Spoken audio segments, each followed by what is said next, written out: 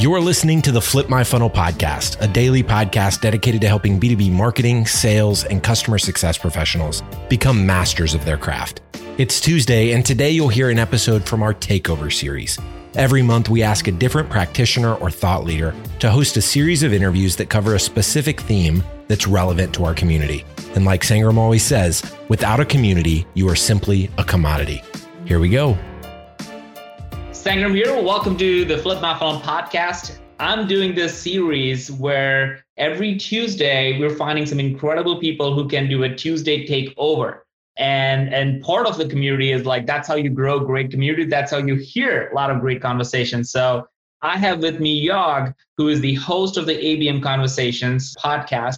He's one of the top 100 MarTech influencers. And just figured out he is also the author of 7 books. His latest book, actually, Revenue Marketing, he's put it on free on Amazon for people to go take it. So he's a really go-giver kind of person. And the series that he's running is called Best of B2B Marketing. And it's a 4-part series that I want you to share more about what are these interviews and what things people are going to get out of it.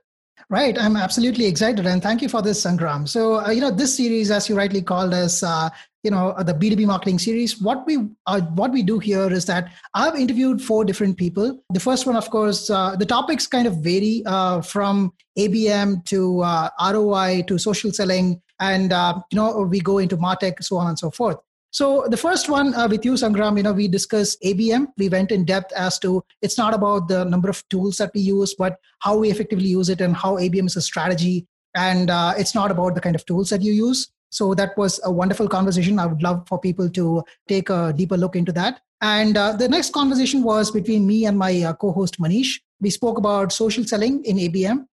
So in this topic, when you look at it, I figured out that a lot of us do this on LinkedIn, right? So we go in, we just connect with somebody and immediately start selling. That's not how social selling is done. It needs to be, establishing your own brand, be social first, and over a period of time, become an authority who people come to and begin conversations with. So that's what that topic is all about and how we can use that in the context of ABM. And then I had an opportunity to talk with Chris Walker. We discussed about how we waste a lot of money in marketing and how we can get the right kind of ROI based on our investments. And finally, the Chief MarTech, Scott Brinker, that was a wonderful opportunity for me as well. With him, I got to talk in depth about the current MarTech landscape. And, I asked him certain questions like, why is that we as marketers aren't that puzzled when we have more and more MarTech vendors and MarTech consultants compared to the number of tools that come in day by day. And we had a wonderful conversation. We spoke about, the kind of integrations and the kind of 4 levels of integrations, and we went deeper about that space. So these are 4 amazing conversations, and, I would love for the people to enjoy this. Awesome. So if you are listening to this for the first time, then you are in a treat. This is going to drop every Tuesday as part of the Tuesday Takeover. But if you are catching us in the middle, let's say you're listening to the Scott Brinker's episode right now, go back for the last 3 Tuesdays and you can catch Yog's conversation with me, with Manish, and also with Chris Walker. Great conversation. Again, this is the series on the Flip My Funnel podcast called The Best of the B2B Marketers. And this is with Yog, and his information and everything will be in the show notes. So Yog, thank you so much for taking the time, and help everybody have a fun time listening to it. Thank you so much, Sangram. It's been a pleasure.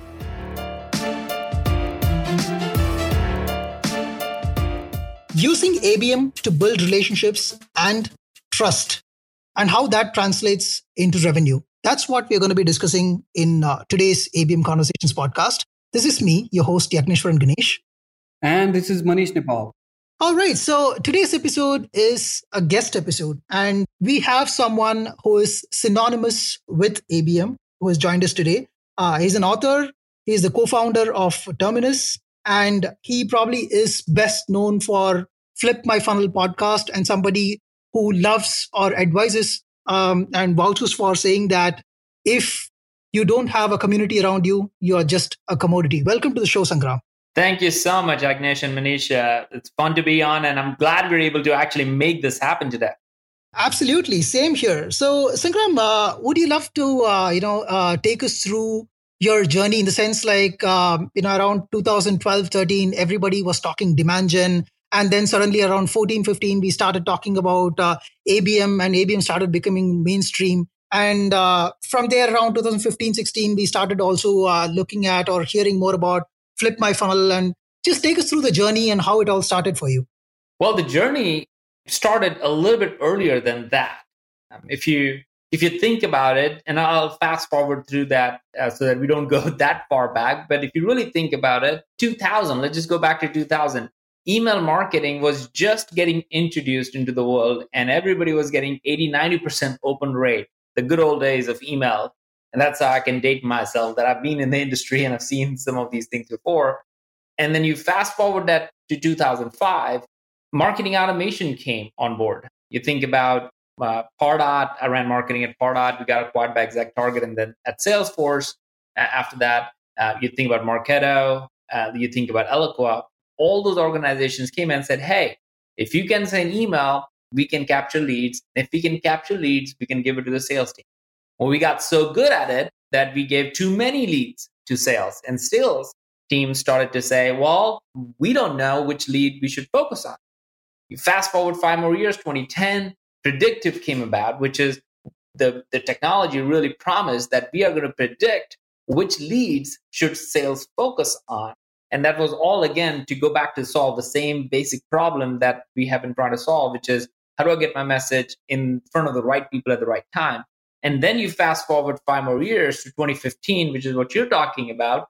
We kind of landed into this place where everything seemed to be just not working. I think Forrester came out with a stat at that time that said less than 1% of the leads that marketing and sales teams are creating are turning into customers. And I've said this before, like if you want to flip that, because I love flipping things, if you flip that, it's almost saying 99% of the leads that you create as an organization don't drive shit. So that itself should get most marketers and salespeople or leaders fired in their organization. So that's really what led me, because I was running marketing at Pardot and I was at Salesforce, and I remember this, Yagnesh, that time that we had the best month of number of leads getting generated, and my head of sales said, "Sangram, great job, your team fantastic, you guys kicked the ball out of the park. Let's try to double the number of leads that you can generate for the next quarter." And I just sank in my seat because I was like, wait a minute, we just became a coin-operated lead machine. Why are we not talking about increasing pipeline to revenue conversion? Why are we not talking about expansion? Why are we not talking about pipeline velocity? All those things that now we're talking as a general, I felt like that was a big miss. And that led me to co-found Terminus in 2015 with two incredible folks, Eric Spett and Eric Bass. And we haven't looked back. But I really wanted to share that journey because I think this idea of going from email to marketing automation to predictive to ABM, hopefully it kind of shows that, well, they were all technology evolution. None of that was about strategy. Email marketing, marketing automation, predictive, they were all tech. ABM, on the other hand, which you and Manish know this really well, ABM is a strategy. So regardless of what you do, it's a strategy. So finally, we're back to the table thinking about the right things to do as opposed to what are the right tools to use. Right, absolutely. And the fun part is that, with ABM, you start looking at things differently in the sense when it comes to demand gen, you have a broader funnel at the top. And when you go reverse, you start going deeper. So that's something that I love because the moment you said flip my funnel, that contextually says what it is. So, can you talk us a little bit about what was that context change that you saw as a marketer and for marketers the moment somebody would flip the funnel? That's a good point.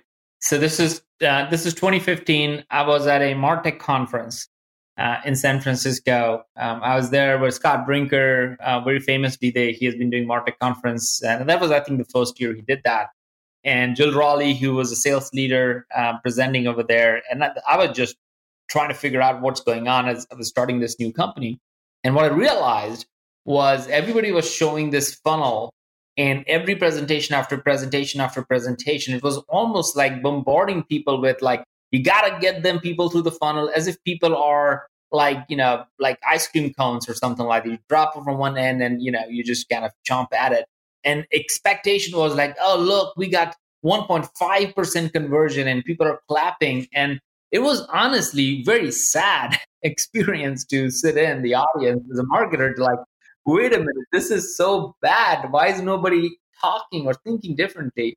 So anyway, I left that conference feeling more like depressed than I walked in there. And it wasn't fault of anybody because if people were happy, I was depressed.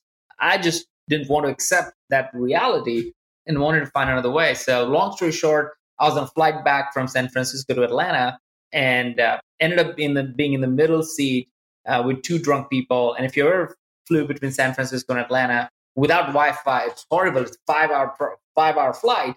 And when you're sitting in the middle seat, it's just not good with no Wi-Fi.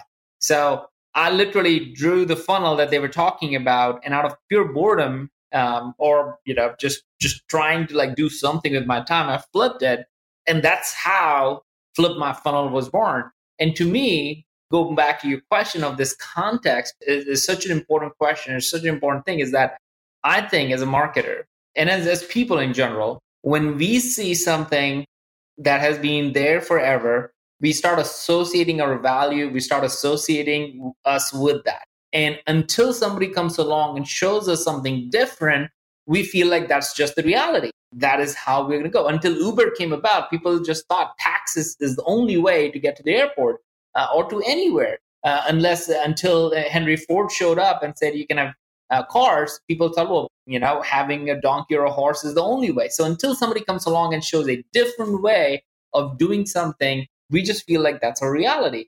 And what Flip My Funnel thankfully did, and I would take I don't want to take and say, oh, wow, this is such a brilliant part. It just happened to be that the Flip Funnel, when you put it across or the next to the old traditional funnel where less than 1% of the leads turn into customers, immediately there's this reaction that you get from internally.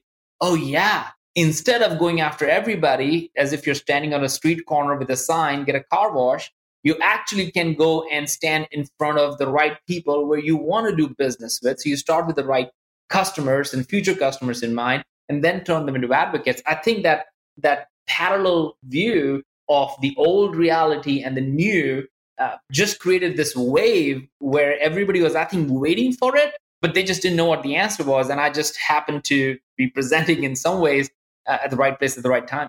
That's amazing to hear. In fact, between me and Manish, we often talk about this, that sometimes it's really important for us to have the questions we might not have an immediate answer to than just having answers which you cannot question. So I think this was a beautiful story that you shared us how Flip My Funnel as a podcast or as a concept and how Terminus was born.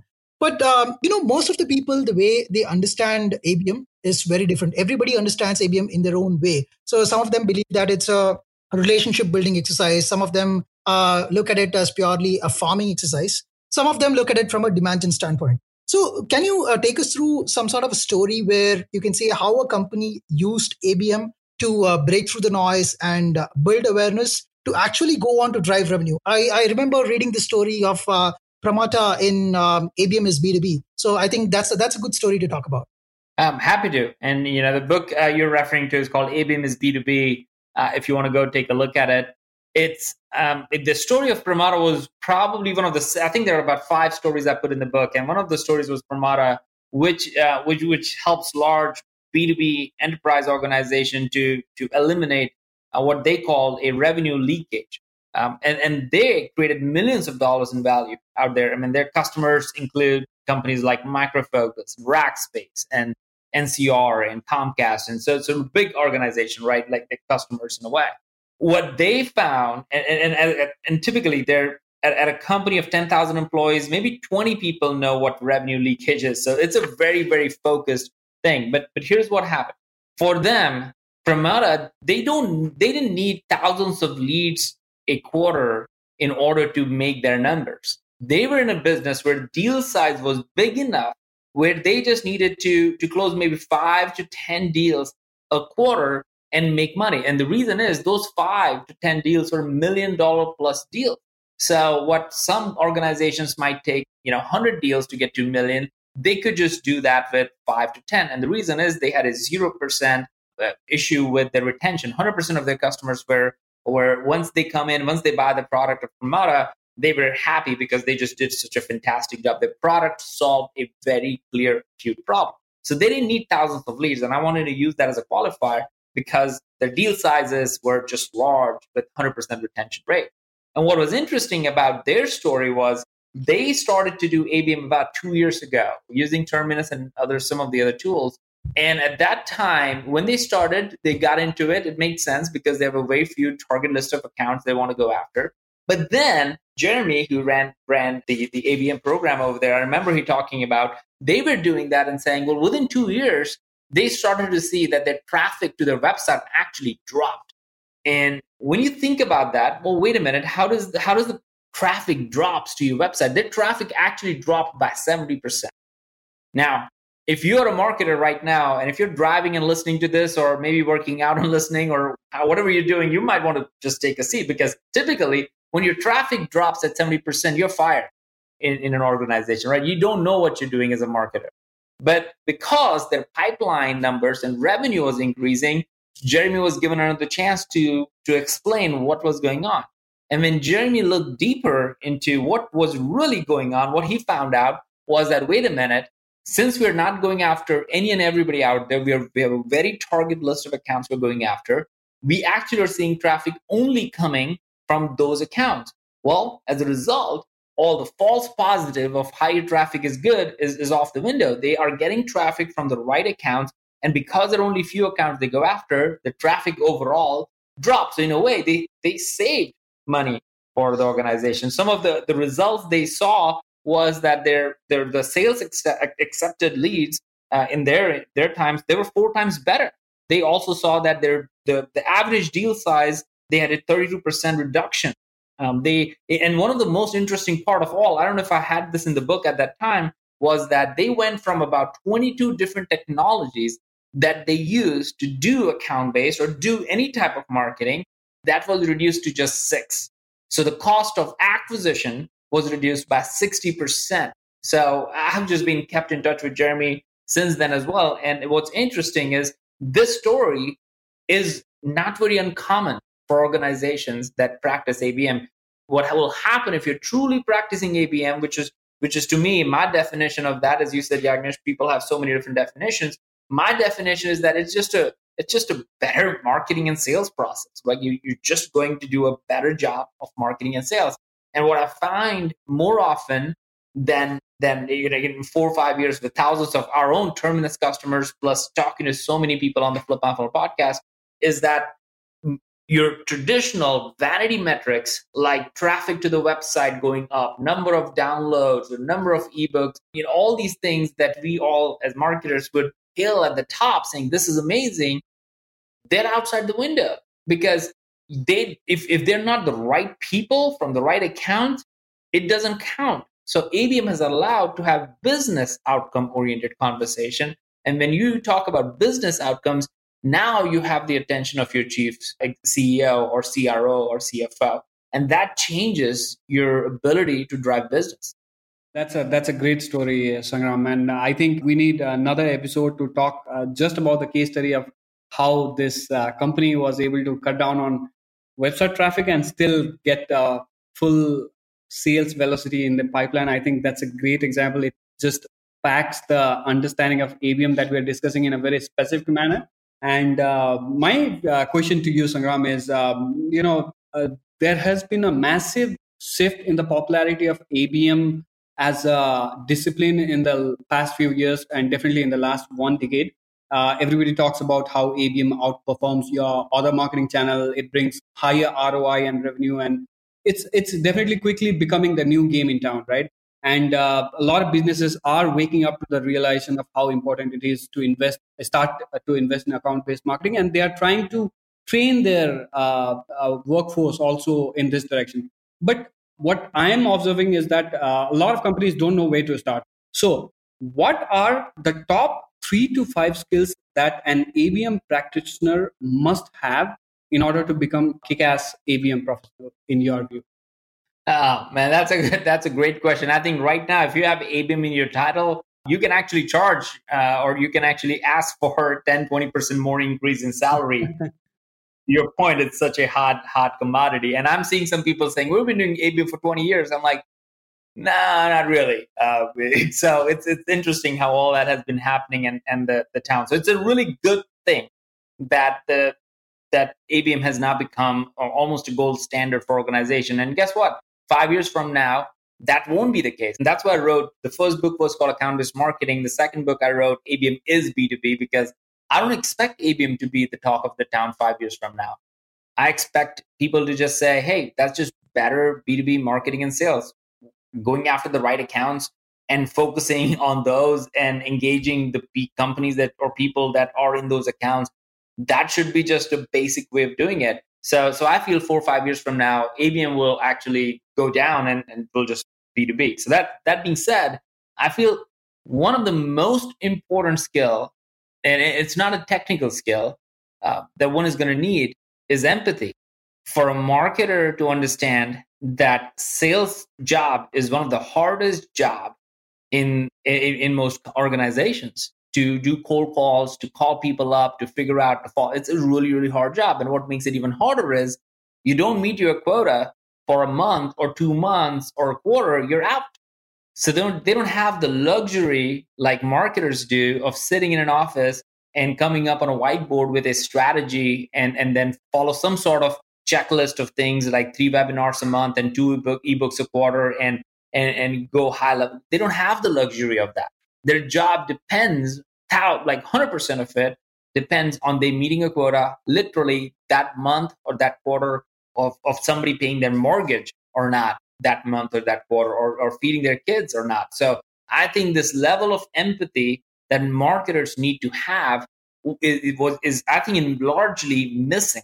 And I'm sorry to say that, but that's just the reality. Most marketers do not have the empathy it takes to be a sales. So number one skill set, if you really truly want to do account-based, is to really have that empathy. And the way you develop that is you go sit down with the salesperson, work hand in hand, try doing some calls with that person, try being in that person's shoes, and actually put your and do some customized campaigns for that particular account. And we can talk about how you do that in a minute.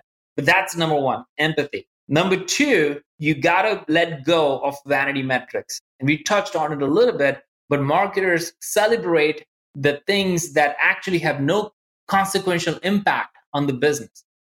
And that rubs sales organization the hard way. And that's where the riff is. So you got to stop celebrating the vanity metrics that your organization, because if your salesperson doesn't know how that's going to help me win deals, then it doesn't matter. And if you really think about it, account.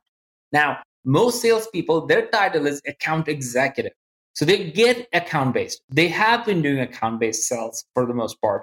Marketers needed to learn that leads is not the way to give leads in the accounts. Great. But if you just hand over them leads, that's why they don't focus on it, because if that lead is not going to help them close deals that month, that quarter, they'll be fired anyway. So why work on your leads? That's one of the biggest reasons why marketer leads are not followed up, because we're not giving them leads in the accounts that they need to close that month.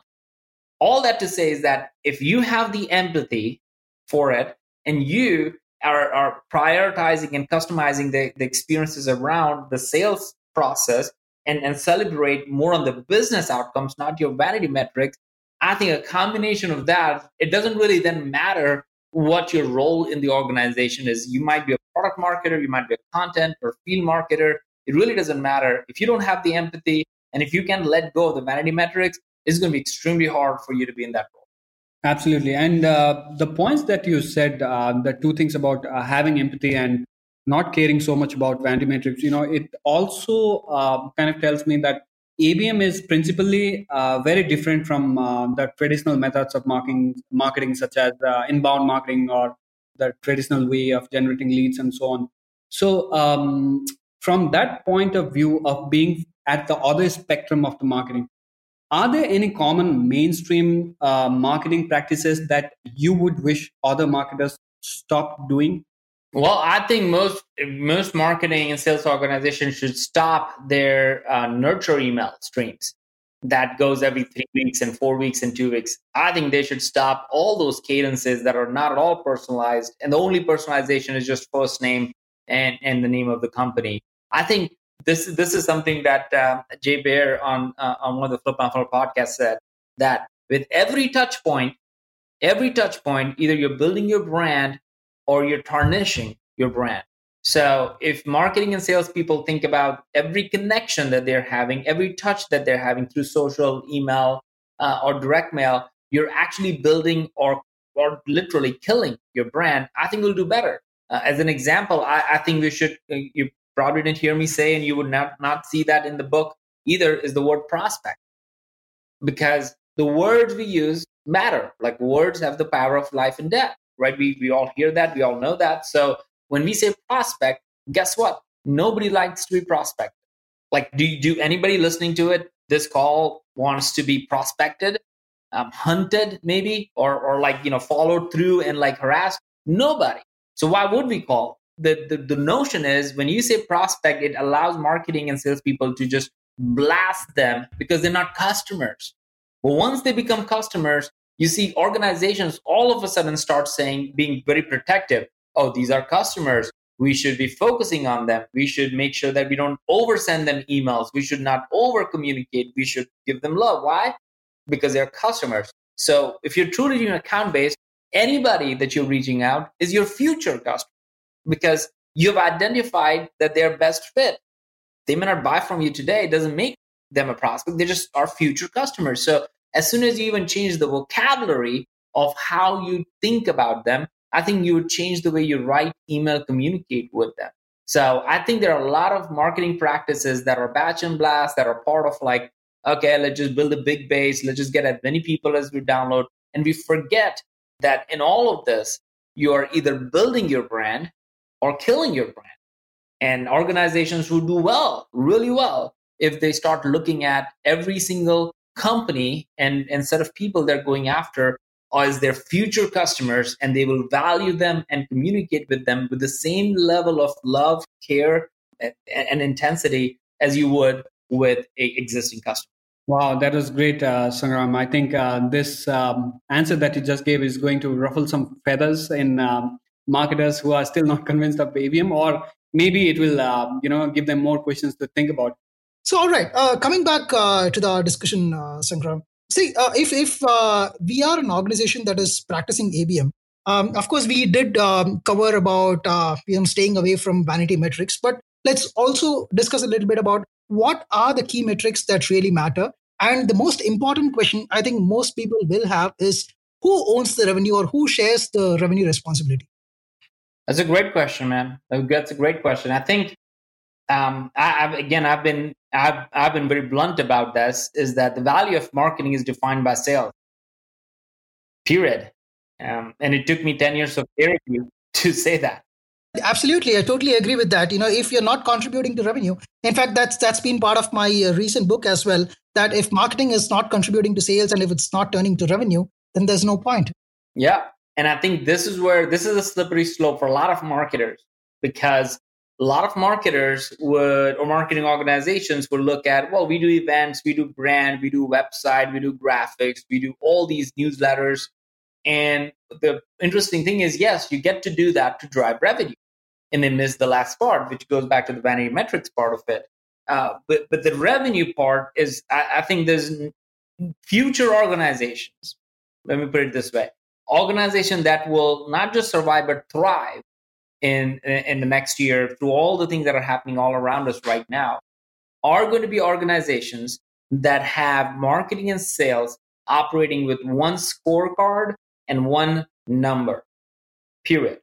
So you think about organizations where marketing have a lead goal and sales team has a revenue goal, it's not going to work. That is one of the fundamental reasons why there's a breakage, where marketing's bonuses depend on hitting some arbitrary Excel spreadsheet oriented numbers.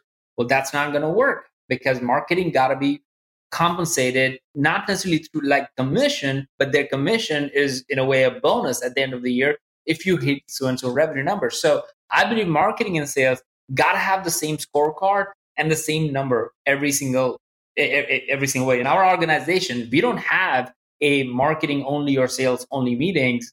Those are all like operational meetings, but we have something we call marketing, meetings where marketing and sales leaders, both on the demand side and sales side, they all come together every week and multiple times a week, as a matter of fact, but every week, at least once a week, they would come in and they look at, okay, where are we? And the answer to that question is not, oh, let's see how many leads we got from inbound and outbound and how many downloads and how many ebooks. No.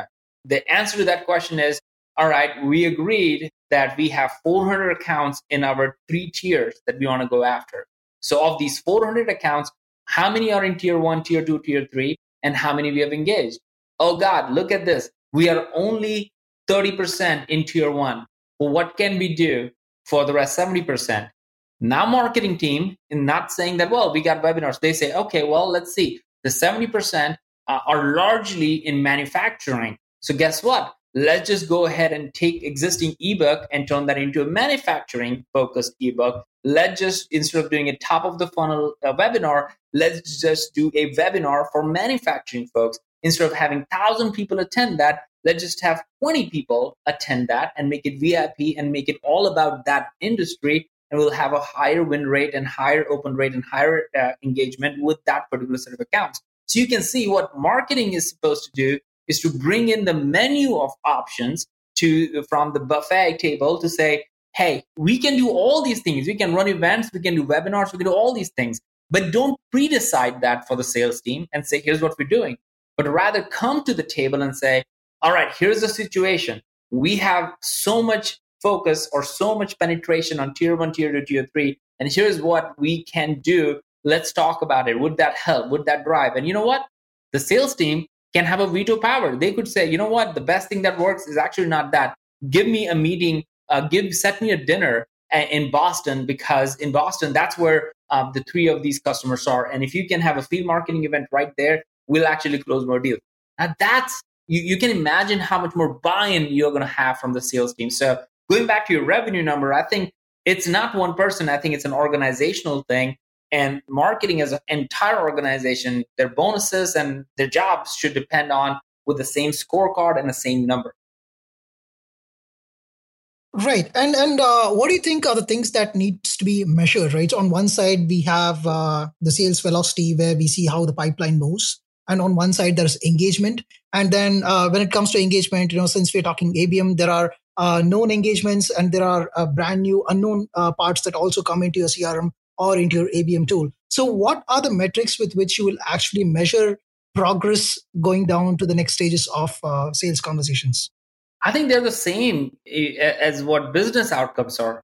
And I think this is the tripping point for a lot of marketing. So you're hitting on something that is super important, because there gotta be no other metrics that we should be measuring than what the CEO and the CFO and the CRO of your organization is looking at. So marketing should be looking at number of how many appointments are getting generated. What is the pipeline? What is the velocity? How long does it takes to close a deal? What verticals are we doing better at? What is our expansion conversion? I mean, those are the metrics. And here is something that I've been CMO 3 times now. And before that, at being as part of the Salesforce, prior to that at CodeReady, and then obviously at Terminus. And all I've seen is that whatever you present on is what you get asked on.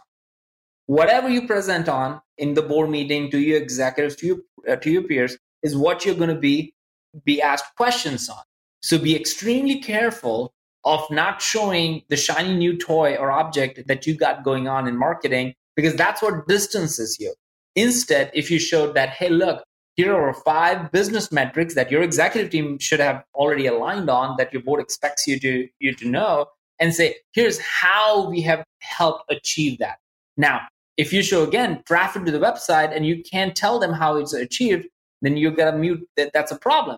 But if you're like Pramada, going back to our example, they showed that, hey, 70% decrease in traffic is a good thing, because now we got the right people on the website. Now that's a difference. So I think we should resist the temptation of coming up with new metrics and double down on the business metrics and use them as saying how we are as a marketing organization supporting to create those. Absolutely. I love what you just said, and also the story of how you conduct your meetings internally, because this is something that I've also covered in my book as game model, which stands for gather, agree, map, and execute. Unless these two teams work together as a single point, unless it works as one team towards one goal, it's definitely not going to result in anything meaningful. But that said, every company is in different stages of execution when they go into the ABM cycle. So, say once a company starts implementing ABM, how should they go about optimizing, ABM in their entire journey? So, what are the factors that they need to consider to optimize different parts of the ABM journey? I think that is one area where I have tremendous amount of opinions now that I've seen thousands of companies do this. I think a lot of organizations just jump in with what they know is in their view right, or how they have done it in the past, which is, all right, we got to go and top, like just create new customers. That's the standard place where companies start. And I would always come in back and say, all right, let's just look at it. How many deals do you need to close a year? And let's say you need 50 deals to close a year. Okay, but you have the pipeline for those 50 deals. Oh yeah, we got like 1,000 deals in the pipeline right now.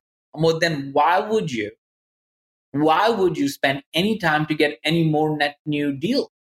You're saying that you just need 50 deals to meet your quota, and you have 1,000 in the pipeline. Why wouldn't you now focus all of your time, energy, money, and resources on those 1,000 deals in the pipeline and stop your demand generation activities? If anything comes in, great. But let's just focus on creating really customized experiences for these 1,000 organizations and start prioritizing, start tiering them. So one area that I typically just go in and look at and say, you got to know how many deals you need to close a year in order for you to know how you're going to meet a quota. And guess what?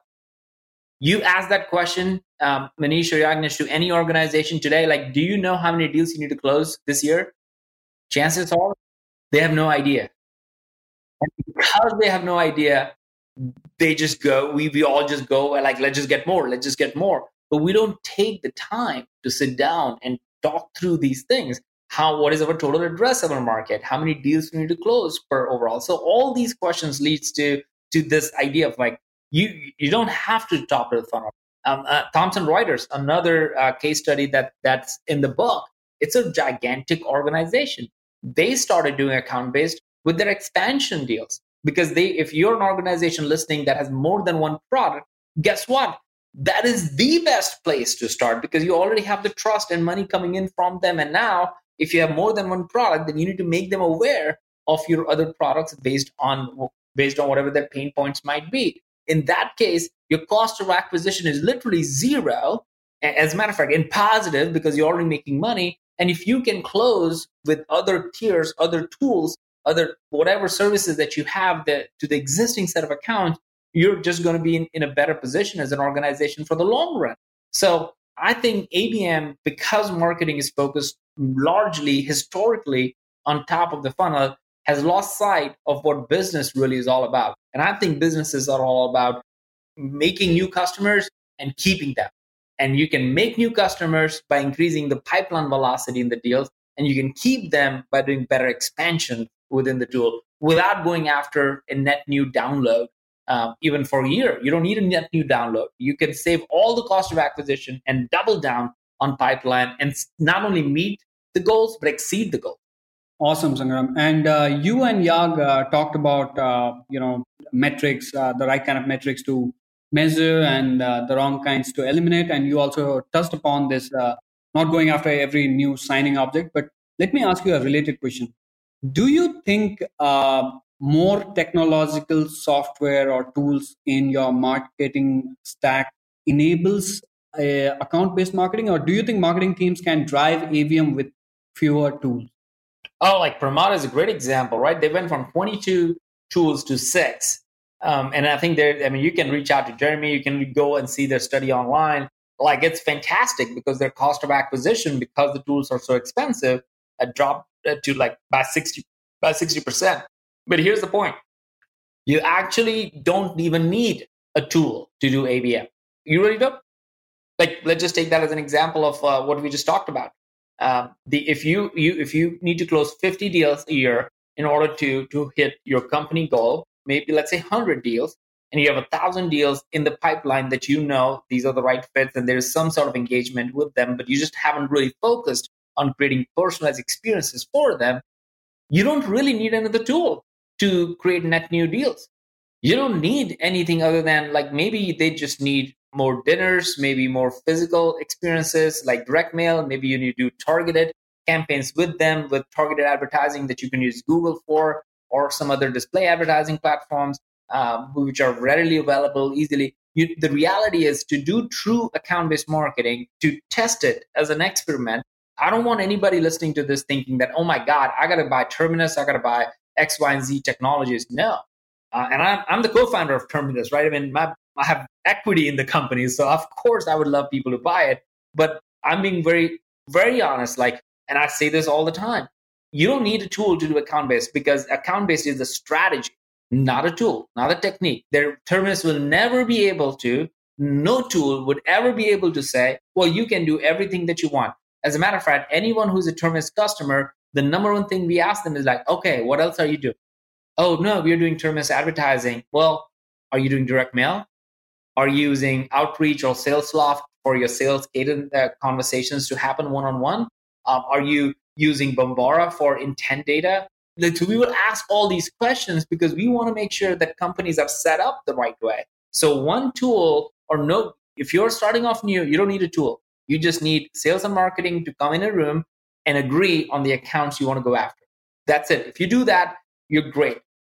If you have budget to create great tools, and the tools are only going to help you accelerate your things, you don't need a whole bunch of tools. Pramada is a great example of that. All they had was for advertising and analytics, they had Terminus. They had Salesloft for sales conversations, for those one-on-one conversations.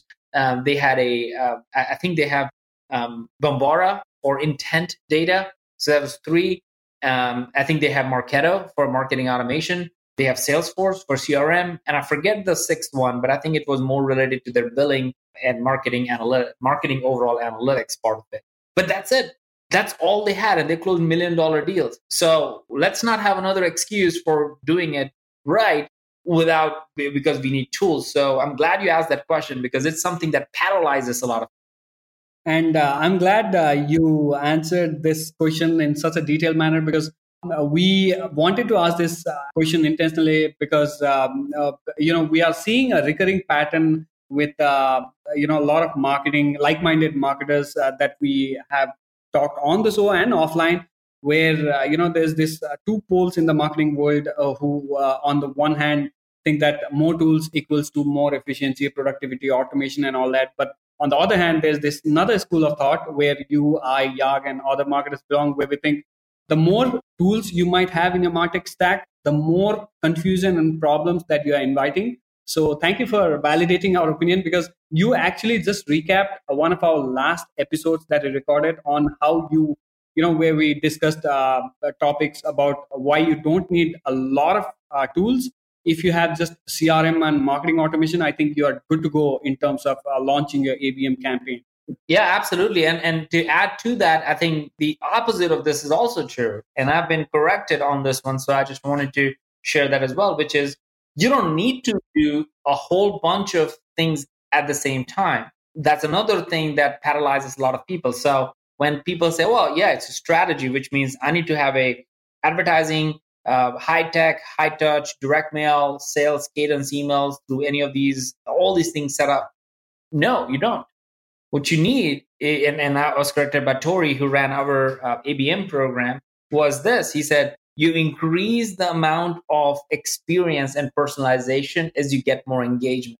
Let me say that again, because it was such a really incredibly important point, and he proved it with data to me. He said, you increase the level of experiences, the personalized experiences that you create with the engagement levels that happen. So what I mean by that is, let's say you have 1,000 accounts, going back to the same example, and you might be doing let's say use Terminus as an example to do targeted advertising to all of these 1,000 accounts. Now, let's say 100 of them start showing engagement, which means they come to your website and you're able to see that, oh, company X, Y, and Z of our target list are now coming to your website. Great. Now is the time to get your salespeople engaged. So you just add another layer. Salespeople are now going to start reaching out to them. They start seeing some engagement there. Great. Now it's the time to maybe do a direct mail with them. So now you can see how you add experiences as your engagement increases, and with the accounts that you have engagement, as opposed to everyone. Because if you want to go and say, well, I want to do all these things for all 1,000 accounts, you're going to lose your mind. You're going to lose a lot of budget, and you're going to have all kinds of frustrations all over the place. And you'll be again going back to trying to do everything to everyone. The best thing that ABM has done is that you, and I said this in the book as well, which is that it is 100% okay. Not only okay, it's actually 100% supported that you should not treat all the accounts the same way. Because if you do, then what you're doing is you're doing disservice to the accounts that is $1 million account and like $100 account. You wouldn't want to have the same experience for them. The $1 million account should have a lot more personalized experiences, and your $100 account should have a lot different experiences. That is how it should work. So the fact that we send the same email to everybody, the same webinar email, everything the same to everybody, is actually dilutes the arbitrage between $1 million and $100. And that's what kills a lot of these deals, because you come across as someone who doesn't really care who you're talking to. Absolutely, Sangram. Agree, 100% agree with what you have to say. And this has been a great episode, Sangram. I think we will have a lot of notes to pick up on our side. And that concludes the list of questions that we had for you, Sangram. But we can't really let you go without letting our audience know where do you hang out in the online world. Where can they find you if they have any follow-up questions to ask? My man, sure. You guys already know this, so I'm not going to say something that's not standard for me. I love LinkedIn. I share and do a lot of LinkedIn lives. I do Flip My Funnel podcast if you want to share as well. I have LinkedIn, and this is a free resource if people want to go. LinkedIn actually had me come and do an ABM course, which is free. So if you're a LinkedIn user, I think you can literally go and look for Account-Based Marketing Foundations course, which is literally an hour-long course that LinkedIn has sponsored. They recorded it, so all that stuff. So I guess what I want to leave everybody with is that there's enough resources, especially if you're listening to this podcast with Yagnesh and Manish and the conversation we just had. There's enough thing. I think what stops most people is that they feel it's too hard and too complicated, and maybe also it's that it's too long. And I hopefully this conversation, the myth around this is driven to ground, which is that no, you can start with a small experiment. Find a sales rep. If you're a marketer today, as an action item, go find a sales rep. Ask them which accounts do they need to close this month or this quarter that will help them meet their quota. I guarantee you, they will tell you without even blinking their eyes. Great. Now you have a list of their 2 or 3 accounts that they need to close that month or that quarter. Do something about it. Take those accounts, research them. Maybe you have ebooks that you can customize for that particular account. Maybe you can do a dinner for them. Maybe you can do online experience for them. Just 5 accounts, 3 accounts, and help them close that deal. You do that, and you're going to be a hero in your organization. And that's really what account-based is supposed to do, is to help marketing and sales team to work together and drive business impact. So I hope this does not make people feel, oh, it's complicated and all that stuff. It actually should make you feel extremely proud to be a marketer, to be able to have this level of impact in your organization. True that. Thank you so much for making it to our show, Sangram. It's been great recording with you, and I hope the listeners of this show will enjoy it. And until we make it to our next episode, to the listeners of this show, this is bye from Manish. And this is bye from me, Yag. Thank you so much and take care. You've been listening to the Flip My Funnel podcast. To make sure that you never miss an episode, subscribe to the show in your favorite podcast player. If you have an iPhone, we'd love for you to open the Apple Podcasts app and leave a review. Thank you so much for listening. Until next time.